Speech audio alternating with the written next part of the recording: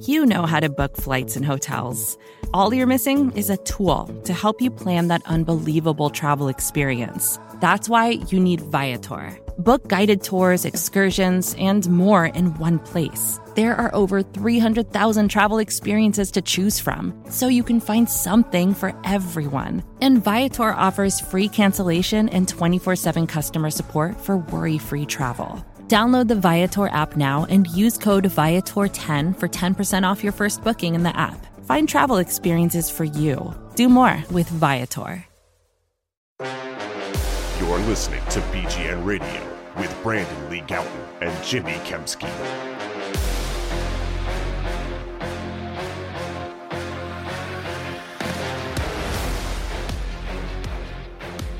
Yo, what's going on, everybody? This is BGN Radio, episode number 370.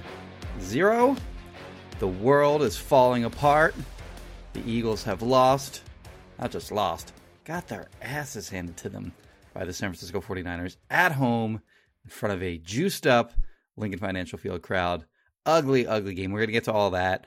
Before we do, we'll get to some Eagles news.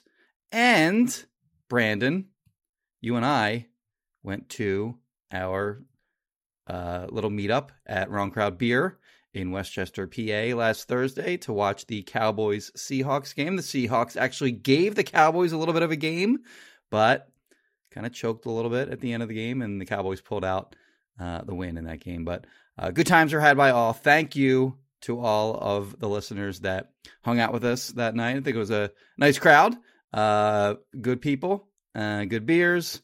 I didn't have any food. You finally got to have your jalapeno poppers, right? Yeah, that's right. Are they jalapeno poppers or jalapeno something else? Is that what they're called? What would even that something else be? Is that what they're called? Is that what they call them? Jalapeno poppers? They're bacon wrapped jalapeno poppers. They were fantastic, Jimmy. I paired it with a first anniversary ale, their strawberry milkshake IPA, which is really good. So obviously a lot of fantastic beer there at Wrong Crowd Beer Company. Again, I echo your sentiment. We appreciate everyone coming out. Had a great time. The game went better than I thought it would. I was worried about the Cowboys just going to blow the Seahawks out. And we had something to watch for the entire night. Yeah, exactly. And it's a great spot. It's a great spot to go to and watch the game or just hang out in Westchester, PA. So make sure you go to Wrong Crowd Beer Company in Westchester to have a great time.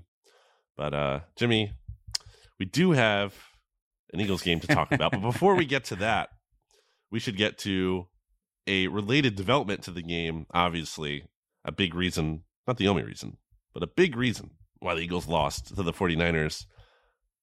Linebackers. I mean, I think it's the biggest reason they lost that game. And even if they had good linebackers, they're probably losing that game anyway. But yeah, they were abysmal. Nicholas Morrow just, got worked at every level. I mean, burned by Christian McCaffrey on the wheel route, undefeated play, except when was it James Cook drops the ball, but also terrible tackling attempts from him. And so the Eagles signed or agreed to terms with, at least officially as of this recording on Tuesday morning, with Shaq Leonard, who they were rumored to be interested in, and they really could have used for the 49ers game, but they have him in the building now. Shaq Leonard chose the Eagles over the Cowboys. It was kind of funny. You posited it this way on Twitter, and I was thinking about it too. It's like, if you're Shaq Leonard and you see that Eagles game, you can be like, oh, there's opportunity for me here because the linebackers aren't good. But you could also be like, man, that team, do I really want to join that team right now? Yeah. The way I posited it was, oh man, the Eagles really need me. And then like a sly looking face, like emoji. Where nice. This is where I want to be. And then like, oh man, this team really needs me with the grimace emoji like that. Yeah. But yeah, they signed Shaq Leonard, or they were about to sign Shaq Leonard. He will, by the way, go directly to the 53-man roster. There will be no pit stops on the practice squad, I am told.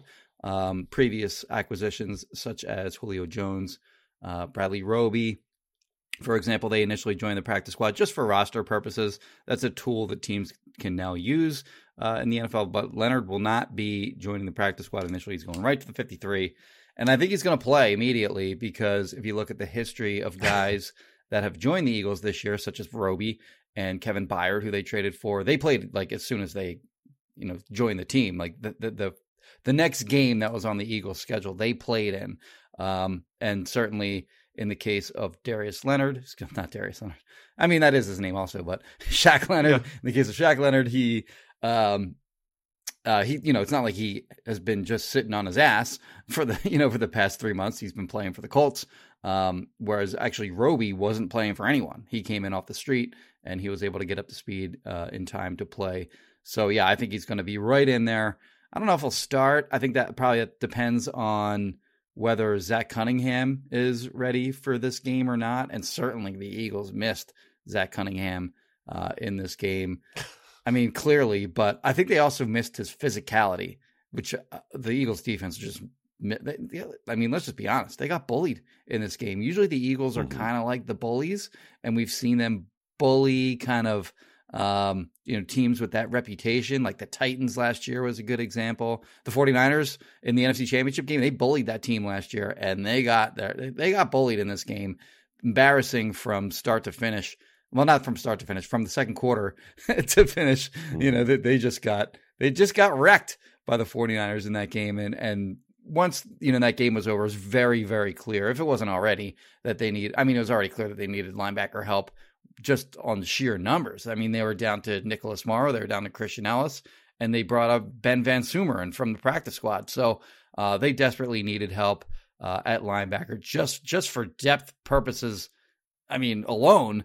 But I think Shaq Leonard maybe won't have a huge role initially, but if he pans out in any way, then obviously he's going to start at some point. Yeah, you're not really impacting the ceiling, I think, a whole lot of your linebacker position, but you're helping to raise the floor is the goal. And yeah, I mean, why not? I mean, even if he stinks, why not just try something new as opposed to, rolling with what you have? And even if you felt good about what you have, which they can't, you just needed more bodies there, like you said, because they only had 3 off-ball linebackers on the roster. If Zach Cunningham is healthy, which he might not be, because according to Jeff McLean from his reporting before the 49ers game, he said Cunningham was likely to miss the 49ers game and maybe more. So not great if that's the case for the Eagles, and kind of crazy how important Zach Cunningham, who hasn't even been amazing, but just has been solid and playable at the very least, like a respectable, credible NFL linebacker, having him in there matters. And certainly you saw that against the 49ers. Okay, I guess getting into the game, itself here. You said it. I mean, Eagles come out nice, good start in terms of yardage, moving the ball well. Like, obviously, you settle for 2 field goals. That's not good enough. But in terms of how things looked, in terms of, okay, Eagles pass rush generating pressure on Brock Purdy. 49ers can't get anything going offensively. Offense is moving the ball pretty easily. You're like, this is good. This seems like they might, if they can just continue this the rest of the game, which now there's reason to believe they can, maybe they can win this game. Maybe it's a game. And then the 49ers went on, 6 straight touchdown drives. Yeah. 6 straight touchdown drives. And the one, the first one, they're backed up against their own end zone there after a penalty, and Darius Slay, who I've certainly been, I think, lower on the consensus, allows a big completion, playing like 50 yards off Brandon Ayuk on that, was it second down, and sets up the Niners for a third and short all of a sudden. That was their first. That was their first positive play of the game. That throw to Ayuk on the sideline. Yes, they had negative whatever yards at that point. So, and look, I think this game is, big picture to me. Or I'm thinking a lot of big picture things after this game. It's not like one flip was switched. Yes, if the Eagles had better linebackers, it's more of a game, but it's not the only reason they lost the game. It's not like, okay, you add Fred Warner to the Eagles. If you took him away from the 49ers and added them to the Eagles, sure, that'd be a big deal. But it doesn't, even if you add like a Fred Warner caliber player to the Eagles, and the 49ers still get to keep actual Fred Warner too, I don't think they win that game. I think big picture, there's a lot of things that went into this in terms of this was the 49ers Super Bowl. And credit to them. They backed it up. They talked trash and they backed it up, and they can further talk trash. A lot of people got mad online about my tweet from the game where I said the 49ers are celebrating like it is their Super Bowl. And I don't think I saw that so much after the game, but there were some times like late in the game on the sideline where their sideline was going nuts. And it reminded me of when the Eagles strip sacked Tom Brady in the Super Bowl and the Eagles sideline went nuts. Right. It was like, it reminded me of that, which is why I tweeted that. Anyway, but yeah, the 49ers were clearly up for this game. I can't put it all on the fact that the Eagles were tired coming off of a game where they played in short rest and then went to overtime and played like 2 games worth of snaps, specifically on defense. Because the defense started out hot, but then it just seemed like they had no juice after that. And, you know, that's a factor, I think. It's not the only reason, but it did factor in. And I guess big picture here, I'm a little annoyed. I'm not saying people can't be upset with this loss, but I'm a little annoyed at this season in terms of it just like, it feels like there's no happiness to be had for Eagles fans in terms That's of true. They're 10-2 and everyone's miserable when they win and everyone's upset when they lose. Yeah. But what's the point of being a fan then? Yeah. Like, you have to choose happiness at some point in life. And that's not saying everything is sunshine and rainbows, not saying we can't criticize the team. I love criticizing the team when they deserve it. But like, I look back at my Eagles record win-loss prediction from before the season. You know, we do that, Jimmy, you and I do that at the podcast, and we do our own articles predicting game by game, like everyone does when the schedule comes out. I think it was at 9-3 at this point in the season. They're 10-2. So what do you want me to do? Sit here and say the season is screwed? And part of what made this season, or making this season feel this way, is because they were impossibly good last year. They were the best team that you'll probably ever see. And when the Eagles lost the Super Bowl, I felt so uninvested about the 2023 season. I remember, you know, they lose Shane Steichen, they lose Gannon, and everyone's like, who are they going to hire at defensive coordinator? I couldn't give an F because I was like, this team is just going to be worse next year. That's not to say they're going to be doomed. They can still be really good, but they were always going to be worse. They were even if they pushed every single possible right button they could, they were always going to be a worse team to some extent because they were so freaking good in 2022. Not to mention, you have things out of your control that are working against you, like injuries. The Eagles were impossibly healthy last year for the most part. Not as healthy this year, certainly against the 49ers, who have had bad injury luck in the past and were healthy in this game, unlike the Eagles were, missing Goddard and Cunningham. And the other part of it is that, man, I was rolling and I lost it here. I also got sick after the game, so that's not fun. Rescue me. Yeah, Jimmy, well, I'll pick you back up. I think where you're kind of going with that was I kind of think of like the new Eagles meme that's out there where like it's like in timeline form where it's like there's this short timeline where it says short to medium timeline where it says, oh, you know, the Eagles are playing today. And then there's the timeline under the Eagles logo that says, I hate my life or whatever. And then the extremely short timeline after the end of the Eagles logo, which indicates the end of the game. Where it's like, okay, fine, they won. So like, that's kind of like what these wins have been like. And then, you know, as you mentioned, they lose in this game and everyone's furious. So, you know, we're not here to gatekeep your fandom, of course. But I mean, things could be worse. They're 10-2. They have the best record in the NFL. Right. Have some perspective is my thing. Like, there's no perspective. It's just, there's literally like questions that are out there like, are the Eagles even a good team? Like what the, like polls on Twitter, which I can't, you know, maybe I'm reading too much into that, but it's like, what are we talking about here? I just think people have taken the season and the success they've had for granted. It's really hard to get to 10. They're going to be fine. Maybe they're a fluky 10-2 team. They might, maybe not, I mean, they might like, lose on Sunday to the Cowboys. And, you know, and if they do, I mean, if it looks horrible, like if it looks like the 49ers giving in, all right, by all means panic. But even if they lose that game, they're still going to be fine. Like, they're going to be in the playoffs. They're going to be in competitive games. They could still very well get the 1 seed because they have, 4 very winnable games thereafter. And the Cowboys and 49ers have a couple losable games thereafter. So, we'll see how this plays out. I think we went through this, of course, in 2017 after Carson Wentz went down. I think in that case, people were rightfully like, yeah, the season's over. And then it wasn't. Yeah. And then, last year, 2022, Jalen Hurts gets hurt. They lose a couple games to the Saints and to the Cowboys. And it felt like things were unraveling a little bit at that time too. So it's just one loss. We'll see how it goes for, going forward.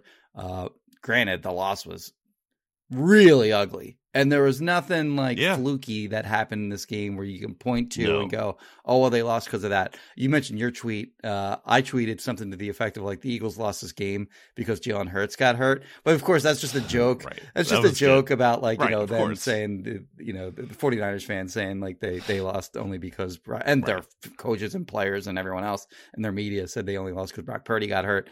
So I thought it was a pretty obvious sarcastic joke. And it was not taken that way. But anyway, getting back to the game, as you mentioned, it started out well enough. They were actually outgaining the Niners 124 to -6 in the first quarter. They just didn't close when they got in the red zone on their first 2 possessions. I mean, they could have been up 14-0 instead of 6-0. And maybe this game is completely different if it goes that way, but it didn't. And then on the Niners' third possession, as you mentioned, they had the completion to Brandon Ayuk with Darius Slay playing way off of him. The other big third down conversion that I thought really turned the game too was after the big Dom fight when the Eagles score on that drive. And then they're down, I think 21-13. Game still within reach. They kick off. They get them into, I think it was sorry for not muting my phone. They get themselves into, I think it was a 3rd and 7, I want to say. They had a really good chance to get off the field. And then once again, I think it was Ayuk against Slay again. In this case, I think it was man coverage, and Ayuk ran sort of a comeback route and got open. They completed it, and then they wind up, of course, marching the field as they did all day and scoring a touchdown. So yeah, I mean, I thought those were the 2 real key plays of this game that under the radar. I mean, you can look at the Deebo Samuel catches and runs and go, okay, well, that's a huge play. That was, and of course, but I felt those 2 plays were under the radar, huge plays for the 49ers in that game. I agree. Picking back up from my point from earlier, I was also, talking about how, injury luck wasn't going to go your way. Schedule also not, schedule much tougher, and not just tougher in terms of your opponents, but also the fact that, again, you're playing on short rest against the Bills after coming off Monday Night Football, and then that game goes to overtime, and then you're playing on you're at a rest disadvantage because the 49ers are coming off of a mini bye, and then you have to go play the Cowboys this week, who are also coming off a mini bye.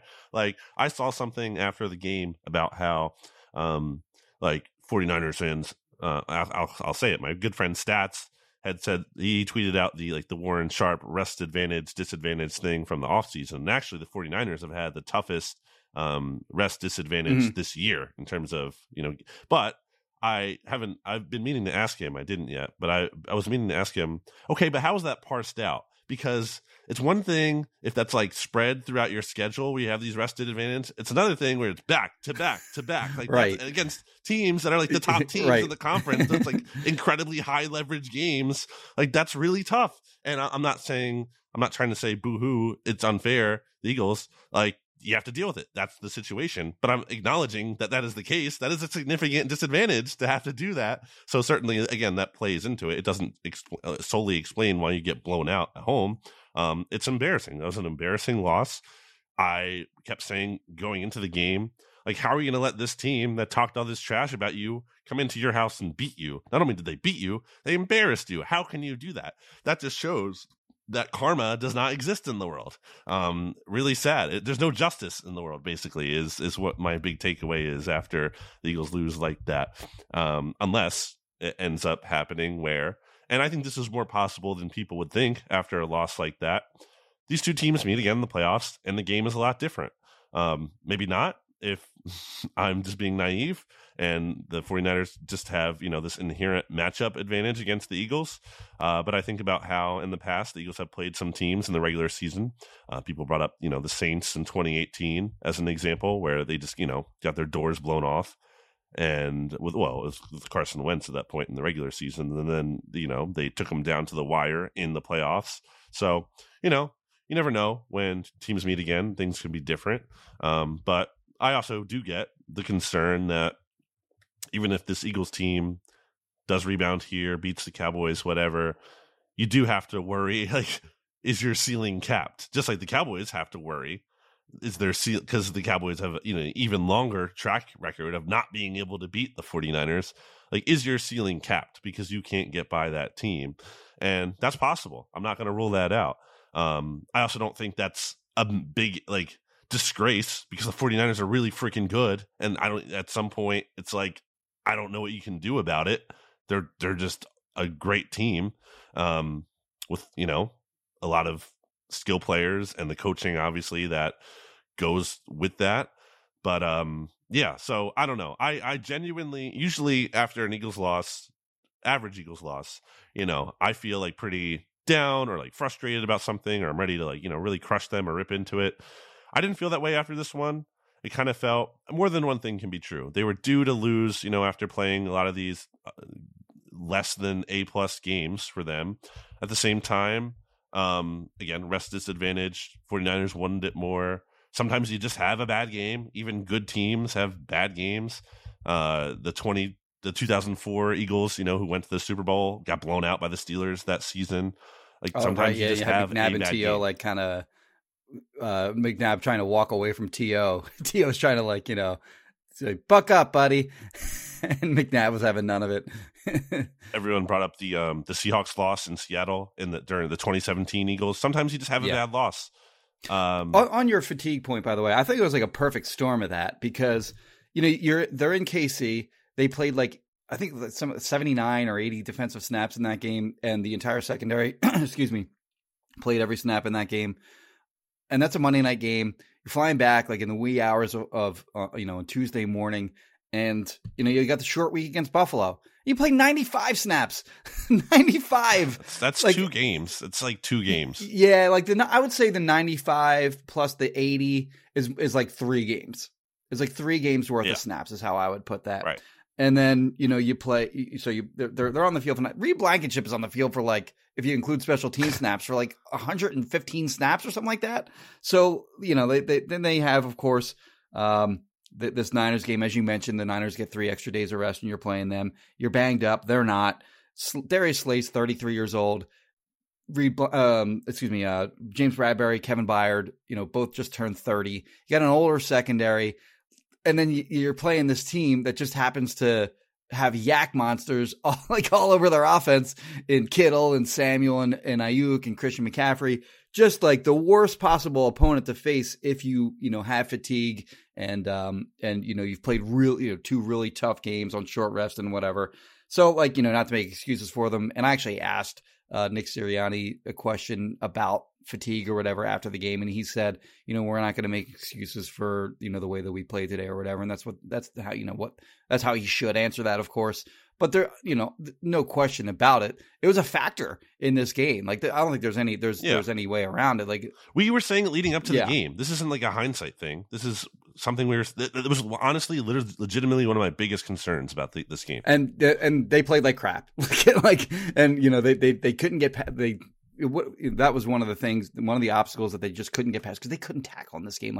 It was gross. Their tackling was just atrocious in this game. And, it extended from the linebackers, into the secondary. I thought that actually the defensive line was fine in this game. They stopped the run early. And then, later as the game kind of progressed, then they started to lose in the trenches as it progressed or whatever. But early on, they were owning the trenches. And, Colton McKivitz could not block Hassan Reddick when they got into those early third, when they got into those, those long third and longs, he just had no chance against them. And then after those first 2 drives, once that offense gets into a rhythm, you're screwed because they they have so many misdirection looks, and it doesn't really matter as much that their offensive line isn't that good. They get their run game going, and then they get that play action game going, and they get the boot game going. There's just a lot of different ways that they can keep defenses off balance, and they really successfully did that against this Eagles defense to an extreme degree, obviously, when you score 6 straight touchdowns on 6 consecutive drives. So, yeah, I mean, the fatigue, I think, certainly was a factor. Again, just the worst kind of opponent to get at the tail end of a difficult stretch like that. I guess one last thing on my mind, the defense, before we take a break, because we have to get to Big Dom and everything, is that I guess they could have challenged the 49ers a little bit more in terms of, like, Brock Purdy didn't even have to throw, what was his longest pass in this game? You know what I mean? In terms of he didn't really have a lot of downfield throws. He had the wheel route to It's McCaffrey. funny because, like, if you look at if you go to, like, the play-by-play on ESPN or NFL.com or whatever, where it says, like, you look at their drives, it's one play after the next.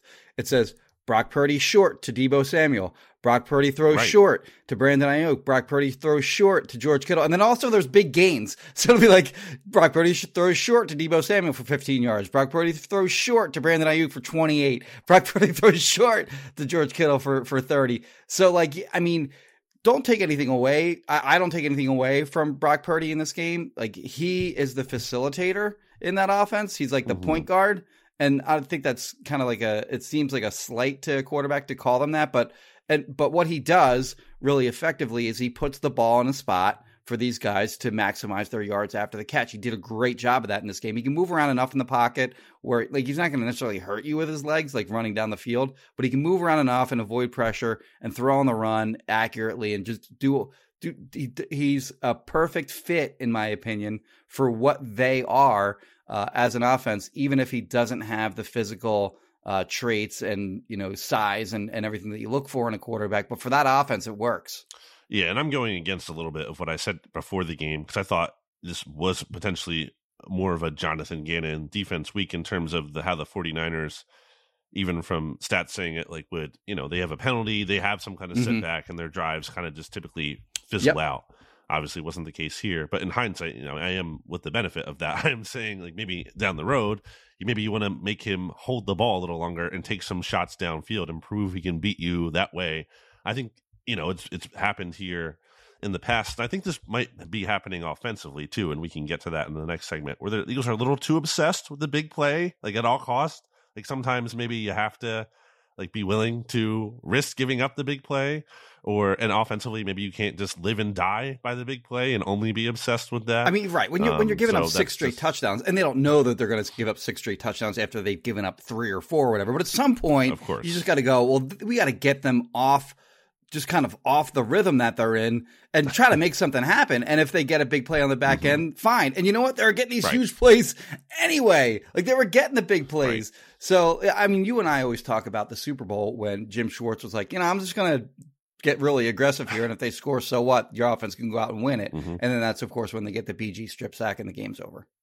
Okay, let's take a break here, Jimmy. We will be back after this. Vacations can be tricky. You already know how to book flights and hotels, but now the only thing you're missing is, the actual travel experience. Because is it really a vacation if you're just sitting around like you would at home? You need a tool to get the most out of your time away. That's where Viator steps in. You can book guided tours, activities, excursions, and more in one place to make your trip truly unforgettable. Viator has over 300,000 travel experiences to choose from. Everything from simple tours to extreme adventures and all the niche, interesting stuff in between. So you can plan something that everyone you're traveling with will enjoy. Real traveler reviews give the inside scoop from people who already been on the experiences you're considering, so you can plan with confidence. Free cancellation helps you plan for the unexpected. And 24/7 customer support means you can travel worry-free. Download the Viator app now and use code Viator10 for 10% off your first booking in the app. Find travel experiences for you. Do more with Viator. Back here on BGN Radio, got to get into the Big Dom, Great Greenlaw altercation. I really do not fully understand how everyone, I mean, Eagles fans are obviously going to defend Big Dom. And I guess 49ers fans are obviously going to defend their player. But this notion that, like, Big Dom can't put his hands on a player. What are you talking ridiculous. about? He was clearly trying to de-escalate things. Like, that's putting hands on a player? That's not putting hands on a player. That is like, Big Dom literally gets in front of Devontae Smith. He's protecting his own player. And also, I think people who know Big Dom would say this. Big Dom isn't like this hothead. I think Big Dom is this widely respected, kind of like revered as a cool dude. And like, clearly was not trying to start anything with Dre Greenlaw. It was clearly trying to de-escalate the situation. How does that, and even if Dom was doing something wrong, which I don't think he was, how does Dre Greenlaw, like, trying to punch him in the face? How is that equal behavior? I'm not saying Big Dom shouldn't be ejected, but this idea that, like, he needs to be what's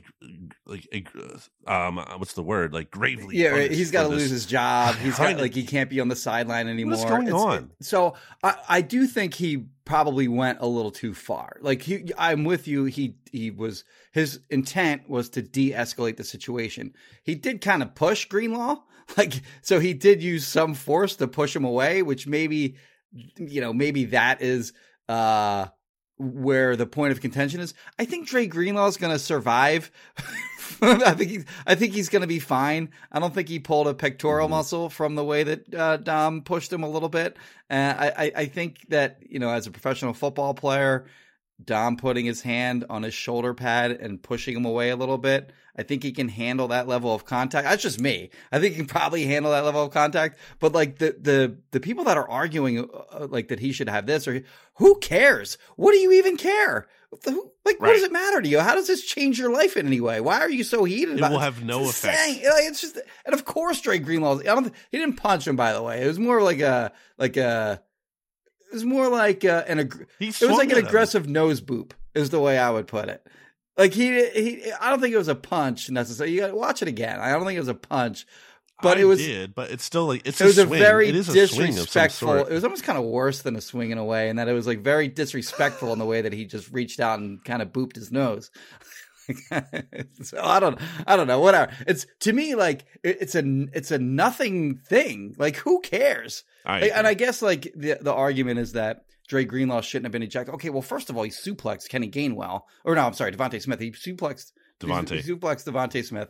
It's something that he's actually gotten flagged for a lot in the past. Like, he's done these suplex tackles before. Of course, Philadelphia Eagles fans love the highlight of, Brian Dawkins suplexing the Washington player way back in the day. And those are cool tackles to watch, but he's been flagged for it repeatedly. He knows he can't do that, and he did it. And he got into it with the Eagles sideline. And like, of course the Eagles sideline is upset, after he suplexes one of their best players. Of course they're going to be upset by that. And then like the argument is, well, what's he going to do? He's got to get him to the ground. Well, he can't suplex the guy. Like, Devontae Smith weighs 170 pounds? What's that?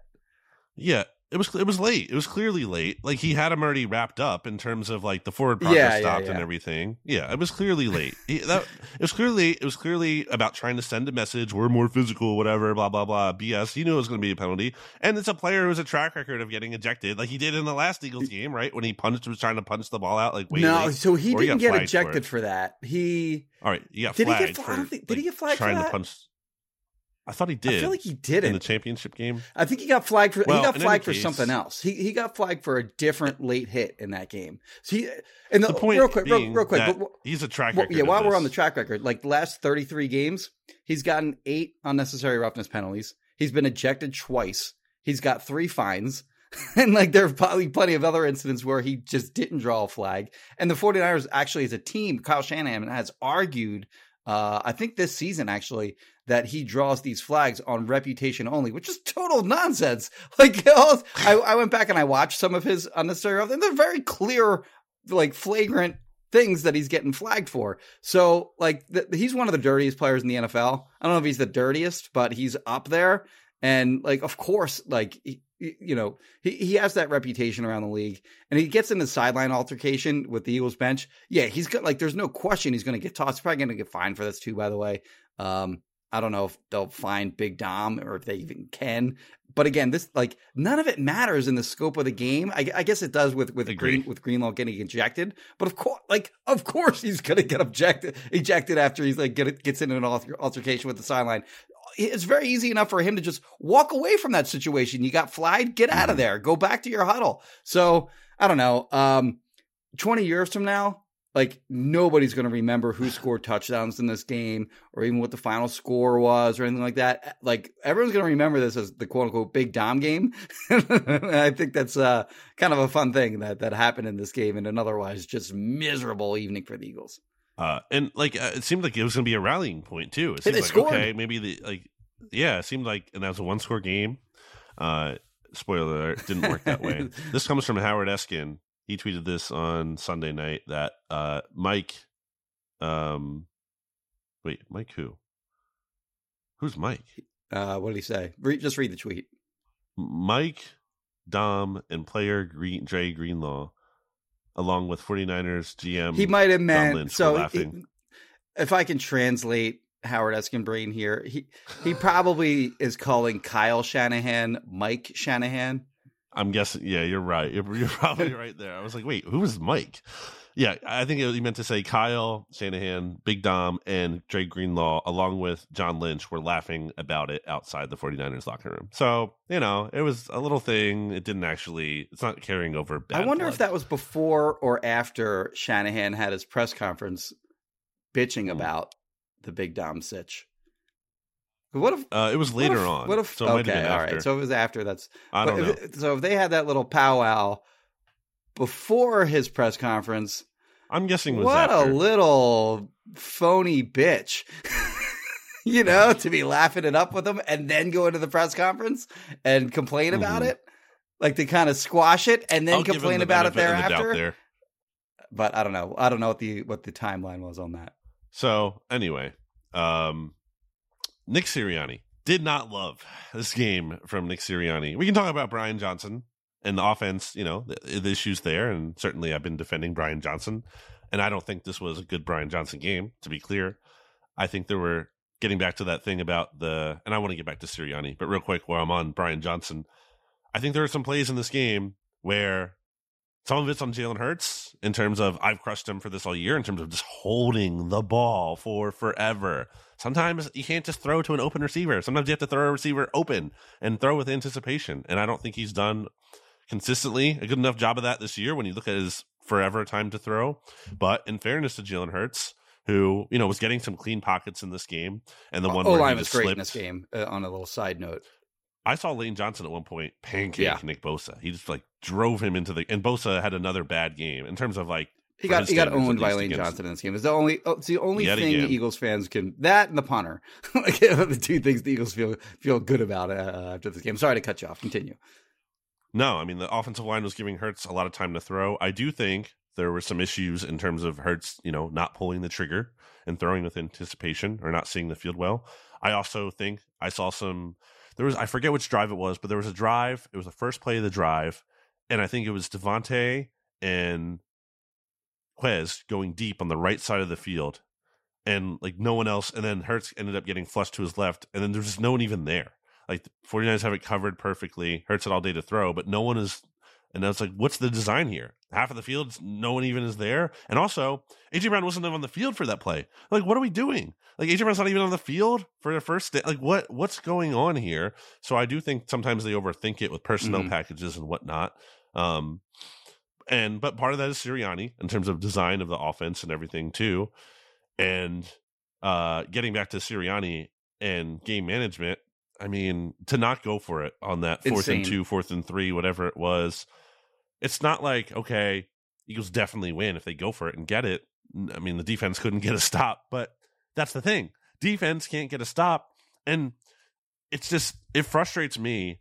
I think he doesn't get crushed enough for not going for it on that 4th down in the Super Bowl from the Eagles' own territory, because it just makes it seem like he doesn't know what's happening in the game. Your defense isn't getting stops. So why do you think you're going to punt and get a stop? Keep the offense on the field and try to give yourself an edge. And by the way, you've been pretty good at converting 4th downs, obviously, 4th and short, especially. But Like, I mean, 4th and 1, the tush push and whatnot. But like, go for it. Go for it. Try to give yourself an edge. Try to keep yourself in this game. Be aggressive. And it's just a bummer because I feel like, and maybe I'm wrong about this, I feel like Doug Peterson goes for that there. I just feel like it's really disheartening to see Sirianni just be like an old school coach like that at times, where it's like, what are you doing, man? And then having the players in late in the game. Jalen Hurts, after he gets checked out for a concussion, is back in the game playing late. DeAndre Swift takes a big hit for no good reason late in the game. After we just said, you played all these snaps, a ton of snaps in recent weeks. Just get out of there. Get your starters out of there. Let them take a break for a little bit. So, yeah, not really loving this game from Nick Sirianni. I mean, they were outcoached on the whole, and he has to wear that. Yeah, I mean, right before that 4th and 2, Jalen Hurts got hurt. Like, he got hit and he was clearly shaken up. But when Nick was asked about that after the game, he said that didn't factor into his decision. Like, it was punt. Like, if Hurts hadn't gotten shaken up, he was punting in that situation anyway. And then later in the game, as you mentioned, to not pull the starters, like they were down 23. The situation was they were down 23. I think what was the score? Like 5 minutes left. Yeah, I guess it was the final score. It was 42 to 19, right? Like that's what the final score ended up being. They were down 23, and there was 5 minutes left, like 5 and change, 5:11 or something like that. You're not winning that game. Like there's no scenario where you're winning that game. It's just not going to happen. So like they have all the starters out there, as you mentioned. DeAndre Swift got laid the F out by Diamador Lenore. And he went so he goes right to the Blue Medical tent, and then he went inside. So we have yet to see like what his injury is and if it's bad or not. My guess is maybe not, but if he winds up on the injury report this week, it's a huge failure by Nick Sirianni to not get the starters out of the game. And then Jack Stoll, by the way, like was waiting outside the Blue Medical tent for Swift to get out. So they had like a little line going into the Blue Medical tent during a drive where none of those guys should have even been in the game. So like, I asked him about that after the game.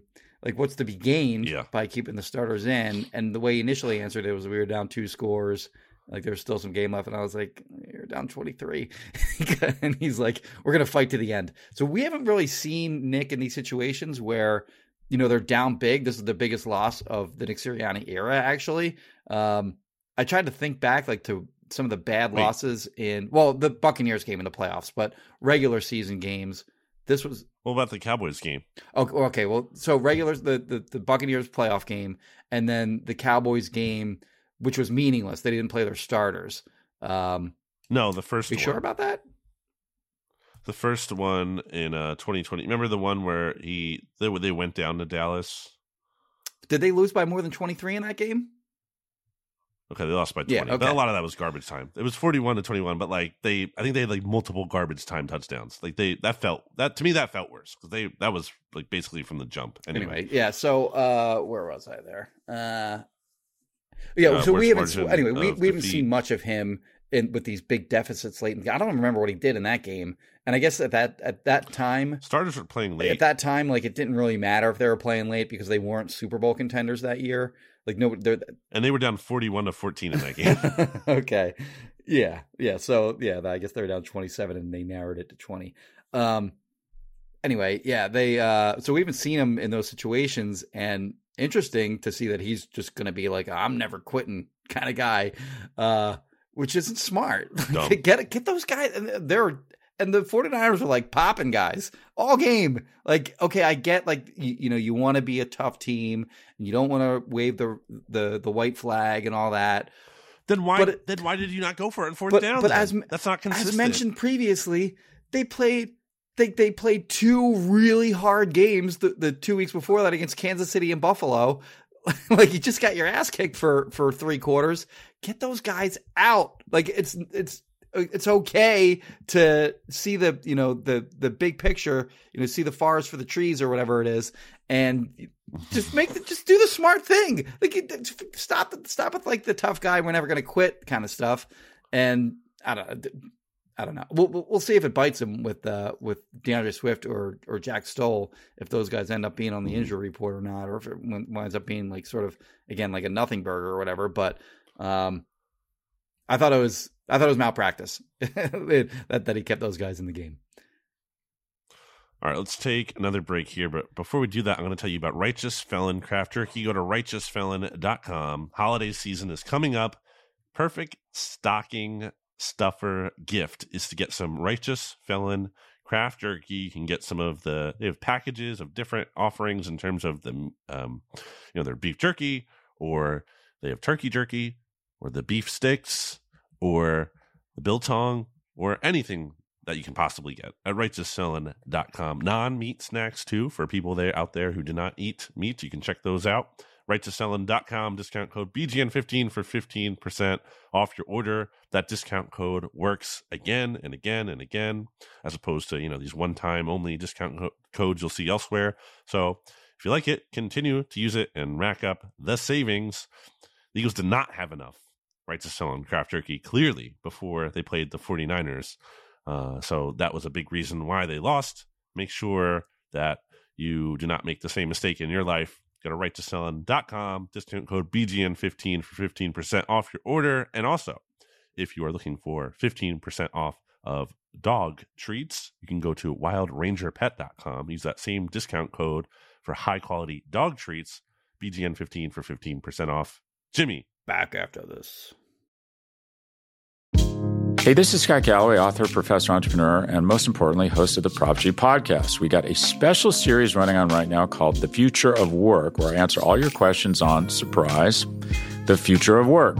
Questions including, what are we missing when we work remotely? Or how do we handle work-life balance when a major opportunity comes knocking? From the provocative to the technical, we're offering insights you won't want to miss. So tune in to The Future of Work, a Prop G Pod special sponsored by Canva. You can find it on the Prop G Pod wherever you get your podcasts.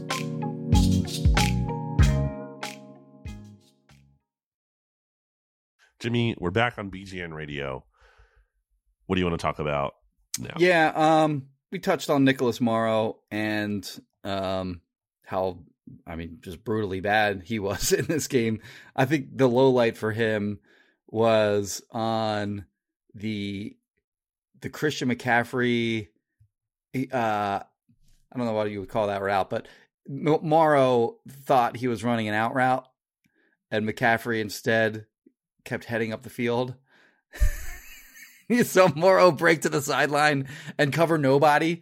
McCaffrey just wound up being just wide open down the field, and just a really ugly play there. The missed tackle on, was it Deebo Samuel on that? Oof. Or it was Deebo Samuel right in the middle of the field? It was Deebo, and he went so high. Like, you think you're going to bring Deebo down by his shoulders, really? In terms of bad, memorable bad linebacker games, this is up there with like the Nate Gary against the Steelers game, the like Levon Kirkland against the Buccaneers in the playoffs in 2002 game. Just a brutal performance, but also, we touched on, Slade giving up those two crucial third downs, the one early in the game and the one after the big Dom score.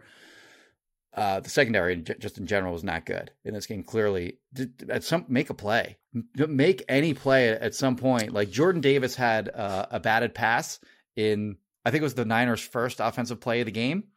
Thereafter, they did not have a pass breakup the entirety of the game. That's so terrible. None of the linebackers. Well, Blankenship had one, I thought. He didn't get. So if he did, they didn't credit him for having one. Because remember, he almost picked it off. Remember that? Like Reed almost had a pick there. Remember vaguely that? He gets like aggressive, jumps a route. He at the very if he did not officially get credited, he definitely disrupted that. They didn't throw. credit him for it. He might not have gotten a hand on the ball, maybe. Like he hit the receiver. Whatever. They didn't credit him for one. Okay, let's say he had one. Okay, let's say the Eagles as a team had one from their linebackers or defensive backs. They just didn't make any plays at all in this game. You look at the Niners on the other side of the coin. You know how many pass breakups they had in this game? They had 11. They had 11 pass breakups in this game. their guys made plays off like Travarius Ward, a great play on A.J. Brown on a fade in the end zone a couple times actually in this game on fades. He played those really well. They're just batting passes, hitting guys all game. Their secondary completely outplayed the Eagles secondary in this game. And I mean, I think like the back seven this is one of the worst back seven performances in recent Eagles history. I have nothing to add. I can't disagree with you. I don't know what else to say. Yeah. Another thing too is what else did we touch on here? I'm just looking through my notes. I mean, obviously the tackling.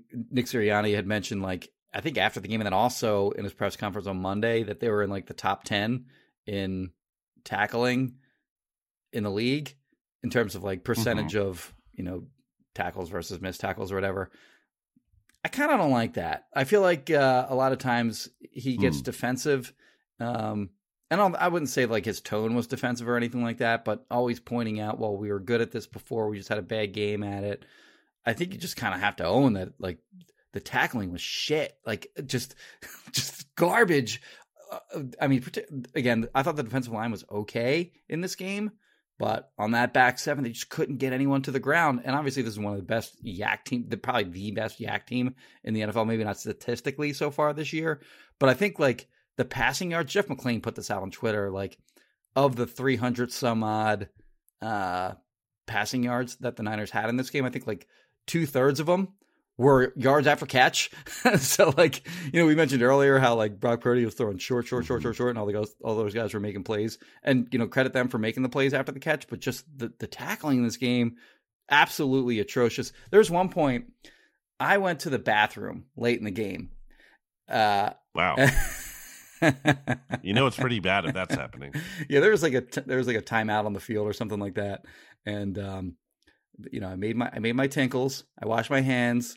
It's coming back out, heading back to my seat, and like as I'm in the press box, there are TVs everywhere before you get to where your seats are, and I see like Deebo Samuel running in for a touchdown, and I thought like it looked very similar, just the end of that play to his earlier touchdown where he ran right down the middle of the field. And and there was a security guard standing there watching the TV. And I go, is this happening right now? Like, is this a replay or is this happening right now? And he goes, it's happening right now. It's like, oh, all right. And I think that at that point it made the score. I think that's the last touchdown they got, if I recall correctly. Yeah. But that's just how bad this game was, where like I didn't even know if a touchdown being scored was live or a replay because they all kind of look the same. By the way, like on the secondary front, and I don't mean to pick on like an undrafted rookie free agent. I was going to bring up Eli Ricks. Eli Ricks was. I was shocked when you and I both do snap count posts after after every game. I was shocked. He played five. He played 5 snaps in that game. I couldn't freaking believe 50. It because he gave up so many plays in that game.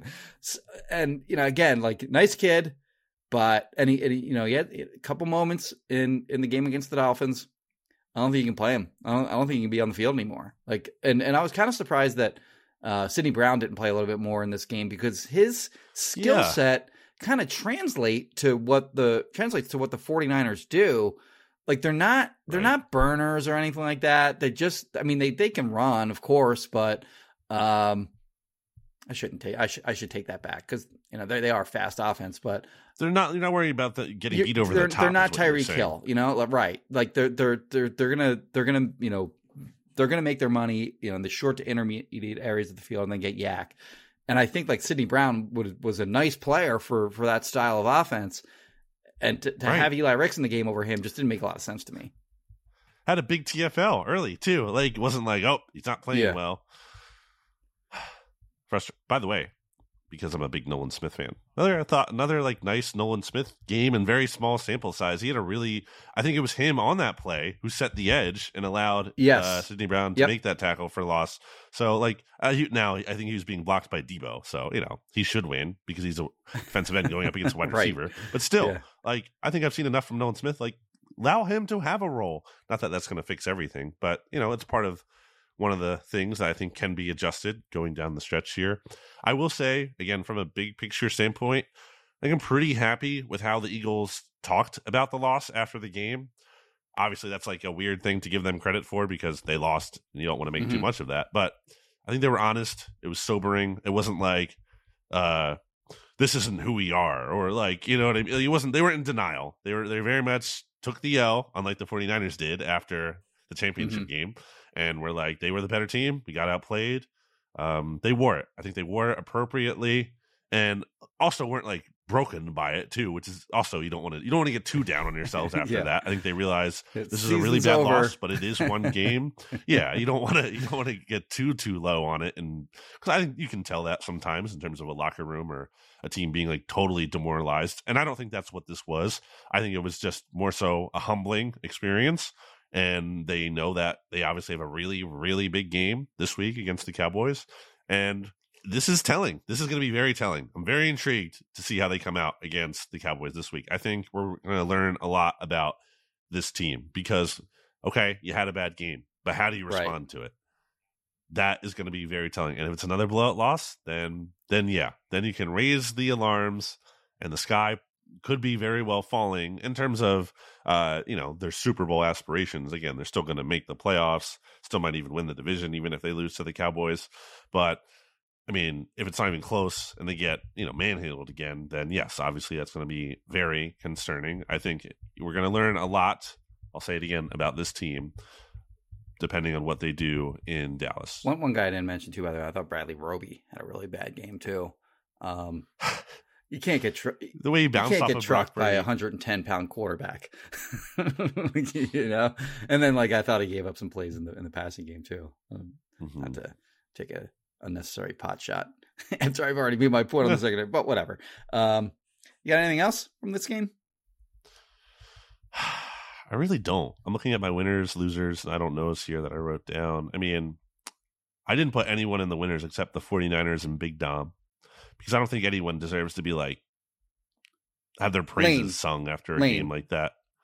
I put him in the I don't know section because just because on principle, I'm not awarding anyone a gold star after that game, after, a bad team performance. Yeah, I would award him a gold star. He owned Nick Bosa in that game. That's fair. I'm just saying in my world, I'm not giving anyone associated with the Eagles any credit. I'm saying team loss, everyone wears it, even if you played well. AJ Brown obviously played well, and that's kind of nice to see because he was a little bit cold there for a bit. Not that you're worried about him, but he had a good game, especially early on. Devontae Smith was great. Lane Johnson, you mentioned. Hassan Reddick, I thought, he started early, strong. Yeah. I don't think but still, Braden Mann, dude. His sack. Yeah, and also that was the fifth. I do want to give Braden Mann, yes, who did punt well. Also Fletcher Cox. I want to give Fletcher Cox credit. Wasn't even able to practice last week. We saw how slow he was moving after he came off the field in the Bills game. He barely walked, it looked like. So for him to not even be able to practice and to gut it out, and played well too, by the way. He had a sack on Purdy. I thought he played relatively well. So big credit to Fletcher Cox for toughing it out, and ultimately for not. But I thought he deserved credit for turning in a good effort in this one. So I wanted to make mention of that, one of the few positives in the game. Let me ask you this. Okay. Look, before, quote unquote, the gauntlet began. Yes. Would you, so Cowboys win, at Chiefs win, Bills win, right. 49ers loss. Before the gauntlet started, would you sign up for those 4 results? I think what I said, I told you earlier in the pod, I had them going 9-3 at this point, and they're 10-2 at this point in the season. But to answer your question more directly, would you sign up for it? I think what I said was, I think 4-2 in that 6-game stretch is fantastic, assuming you beat one of the 49ers or the Cowboys. Okay. I think that was my expectation. Okay. That would be fantastic. But 4-2 with losses to both of them, you would not good. I agree with you there. That's not disaster, but it's A+ or A. Basically, anything in the A range is 4 and 1 win. 4-2, one of the wins over the 49ers or the Cowboys. I think 4-2 and losing to both the 49ers and the Cowboys is kind of B- kind of territory. And I think 3-3 is, I think they had to go at least 3-3. They had to go at least 3-3 with one win over the 49ers or the Cowboys. And then 2-4 or worse was not going to be good. Right. 2-4, not acceptable. Anything unless they beat both the 49ers and the Cowboys, and that would be salvageable. From the NFC landscape perspective, well, first of all, the 49ers blew out the Cowboys earlier this year too. Like they beat them. Even worse. They beat the Eagles are better than the Cowboys. 42-19, and they beat the Cowboys 42-10, I think it was. And that game was game was brutal from start to finish. Like that, the Cowboys did play on the road, but they also did not play in short rest. Like Dak got picked 3 times in that game, I think, if I recall correctly. But anyway, the point isn't to say like the Cowboys were worse in that game. The point is that the Niners just beat the doors off, the 2 other clear, best teams in the NFC. And they're the best team in the NFC right now. Like there's no debate about it. Like they are the top dog in the NFC right now. Even if they have a 9-3 record and the Eagles are 10-2, they're the top dog in the conference right now until someone proves otherwise. From the tiebreaker perspective, the Eagles are still in okay shape against the Cowboys, but they now have this head-to-head loss against the 49ers. #analysis. And if they're in a tiebreaker situation with them, they will lose that tiebreaker. So not great on that front. The Eagles have to be their cushion is over against them at this point. So if the Niners run the table from here on out and the Eagles have at least 1 loss from here on out, they will not be the 1 seed in the NFC. So do you think the 49ers win out? Here's the remaining schedule. Host the Seahawks, win or loss. Road against the Cardinals. Win. Host the Ravens. I think they beat the Ravens. Okay. Then they finish with road against the Commanders, win. Yeah. And then they host the Rams in the season finale. Yeah, I mean, you look at any individual. Rams could need every that game. individual game, I'm going to go win. But do I think they're going to go 5-0 to close the season? No, probably not. They probably will lose a game at some point. I think they lose to the Ravens or the Rams. Because, again, the Rams are going to really – the Rams might need that game to They played them close earlier this year, too. I think they lost by 7. Well, yes. And that game was I think they're playing well in that game. I think they might have had a lead in the second half of that game. And a couple weird things happened. I don't remember exactly what happened, but I remember watching that. I remember I watched that game. Surprised I don't remember more about it. I think they lose 1 more. I do. Yeah. So it's hard to go 5-0. I mean, hell, like we all are kind of chalking up wins for the Eagles against the Cowboys, Cardinals, or excuse me, Giants, Cardinals, Giants. We'll see. Sure. They lost to the Jets, who have proven to be an atrocious team this year. So I don't know. Got to play them out. I still think the Eagles end up with the 1 seed. I'm going to say they do it because I think the 49ers end up dropping 1 here, and I don't know how to feel about this Cowboys game. We'll get into that, the preview later this week. I will say they haven't won there since 2017. They haven't swept the Cowboys in the season since 2011. Mm-hmm. Cowboys are playing very good football. Cowboys are playing an extra rest, so it is tough to pick. It is tough to pick the Eagles, and the Cowboys are, I think, now 3.5 point favorites. It opened at 3 and it's gone up, which I understand. The Eagles just got their asses kicked, and people are going to bet that way. Absolutely. I mean, I already put money on the Cowboys money line because, I'm a reverse, emotional hedge person. And, doesn't hurt to make some money in that regard. Okay. But, we'll preview that game later. We're going to have 2 NFC East mixtape podcasts for you all this week. I'm about to record with RJ in an hour or so here as if we're recording this BGN Radio on Tuesday morning. So really looking forward to that, I'm sure. And also a live show, I believe, on Thursday night. So you can potentially stay tuned for that one and jump in the YouTube comments and everything. What's your final thought, Jimmy? Any final thoughts? The Eagles haven't won in Dallas, I think the last 5 tries?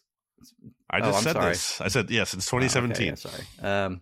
Since the Jerry Jones, enshrinement into the Hall of Fame or Cowboys Hall of Fame, whatever game. I think it was NFL Hall of Fame, like Pro Football Hall of Fame. They honored him at halftime, but the Eagles blew the Cowboys out like 34-7 or whatever. That was the Camus Grugier Hill kicking off game because Jake Elliott got hurt. He had some really nice kickoffs in that game. Looking forward to their press box food spread. The mac best and cheese. in the NFL. Best mac and cheese I've ever had in my life. And they serve. You didn't get to go last year, right? No, I got violently ill before that game last year. Yeah, I don't know if the readers or not readers, listeners. I've told this story, I'm sure, but I emailed their. For those of you who don't listen to every single episode, how dare you? First of all, but I emailed their. Get out of here! I don't even want to. I don't turn the podcast off. I don't know. I emailed their head of PR, and I explained that I do this press box food spread review of all the stadiums that I visit, and I did not expect a return email at all. Like I put it at like 5%. They would get back to me, and I was like, "Would you mind sending me some mac and cheese just so that there's not a gap in my coverage?" And I even like linked to like previous press box food spread reviews from past years, and I was like, I always give you guys an A+. Like the year before, I gave you an A++, which is unprecedented. Blah blah blah blah. Again, I did not expect them to return my email. Guy emailed me back, and he was like, I read your press box food store reviews, and we're thankful for the good grades you've given us over the years. And yes, what is your address? We'll send out some mac and cheese. They sent me 15 pounds of mac and cheese, which is insane. And it was actually delicious too. Like I was wondering how well the mac and cheese would travel. It traveled fine. They gave me like all this apparel stuff. It was all like Cowboys logos all over it. So I gave them to a Cowboys fan that I knew. But the mac and cheese I had, like I froze most of it, and I had like Cowboys mac and cheese for almost the entirety of a year. So I'm looking forward to having some more Cowboys mac and cheese and the rest of the spread. They also like there's another team that served beer after a game. I forget who. Oh, the Rams this year had cans of beer after the game. I think they had Stella, Bud Light, maybe because they're woke. I'm kidding, of course. None of these beers hold a candle to Wrong Crowd Beer Company. And they had just for the record, and I forget what else they had, but like the Cowboys serve beer after every game. I think they have a beer sponsor. I think it's Miller Lite maybe, and then they also had some like they always have like that whoever their sponsor is, and then like some craft beer after every game. And then you know what else they do too? They give you a ride back to your hotel. So like if you took an Uber to the game, there's a Cowboys employee that they're like, come on out. And you get into their truck and they give you a ride back into your hotel. So there's one year, me, Zach Berman, and Bo Wolf were all getting a ride back. Do you remember the game where there were like tornadoes going on, like outside the stadium? Yeah. They were talking about it like during the game, and it didn't affect the game, of course, because it was a dome. But we were driving back to the hotels, and we literally like drove through a tornado. And this driver just very casually just pulled under like an overpass, and we're just sitting under this overpass. That's what you do. Waiting for the tornado to blow over. And this driver could not have been any calmer. Meanwhile, there's just bedlam going on outside. And I'm sitting shotgun, and I'm looking back at Bo and Zach. And they both just look like terrified at like the weather that was. I mean, it was crazy. This weather it was legit like a tornado that we drove right through, and very interesting experience. But no, the Cowboys, for as hated a team as they are, they do it right in terms of treating the media well, both in terms of feeding them and just little niceties like that. Like giving opposing journalists rides back to their hotel. It's crazy. Can you imagine like that happening in Philly? So anyway, good on them. It's always an enjoyable experience going to that stadium. Jimmy's a big Cowboys fan is what I'm taking away from this rant. I mean, the difference between them and going to like a Commanders game couldn't possibly be more night and day. Right. Yeah, I've always acknowledged that too. Like, the Commanders obviously get so much wrong off the field and stuff. And the Cowboys, at the very least, you can say that about them. They do things off the field Not perfect in terms of sometimes the players are signing stuff too, but in terms of how they treat people, it seems to be organizationally in terms of the media or charitable efforts or whatever. They seem to do. The other thing that I think that they do a great job of too, like they let their in-house. Why are we praising the Cowboys? Like they let their in-house, media people, like Fran Duffy, for example, like whoever their version of Fran Duffy is over there, they let them be like really critical of the team at times, which like you don't see anywhere else in the NFL, and I respect that. I remember when the Eagles won the Super Bowl. I think this is like famous tweet when it was like, how do the Cowboys become more like the Eagles? And Eagles fans, love that to see from like the Cowboys' own Twitter account and their own personnel. So yeah, and I give them credit for that as well, because it's not everything does have to be sunshine and rainbows. You can criticize the team, and I think it's actually better off when you create a healthy environment of not overly negative, but constructive criticism. I have an Apple Podcast review to read as my final thought. BLG is delusional. November 26th. Okay. From reviewer 1675243. Definitely not a coward. Definitely putting their name to the review here. Reviewer 1675243. 1 star. Oh, okay. The crazy is so clear based on BLG's Twitter account. Seek help. Okay. They're not even specific, what their beef with just look at my Twitter account. It's the crazy is there. Okay. That was the 26th. Oh, by the way, I do have an announcement. What? Perfect for final thoughts. So, listener Rich Bobby, super nice guy. Yes. He could not make it out to the event. What he did was he sent us a gift card to Wrong Crowd Beer for us to get beer from them, which super nice of Rich to do that. Much, much appreciated. But like they actually give us free beer. So like, we wouldn't even be able to use it anyway. But like super nice of him. Very appreciative. He is, the man. But what we'll do is, and I talked to Rich about this, he's fine with it. We are going to transfer that gift card, receipt, whatever you want to call it, to one of our listeners. We got to figure out sort of a, how do we give that out to somebody, and what do they have to do to earn it? Maybe you and I should think about that. And they also have to be at least 21. Yes, we have to think on that offline on who we can. I think it's like $20. 20, and I'm pretty sure you can probably use it for delivery too, in case you don't live in the Westchester area. I guess, I don't know. But we'll figure that all out offline. But we'll come up with some kind of, I don't know, maybe leave reviews and we'll pick somebody at random. I don't know, but somebody will be getting a Wrong Crowd Beer gift card. Cool. Awesome. Okay. This has been BGN Radio 370 on the march to 400 before we know it. I guess we'll get to the trying to think. I don't know. No one cares.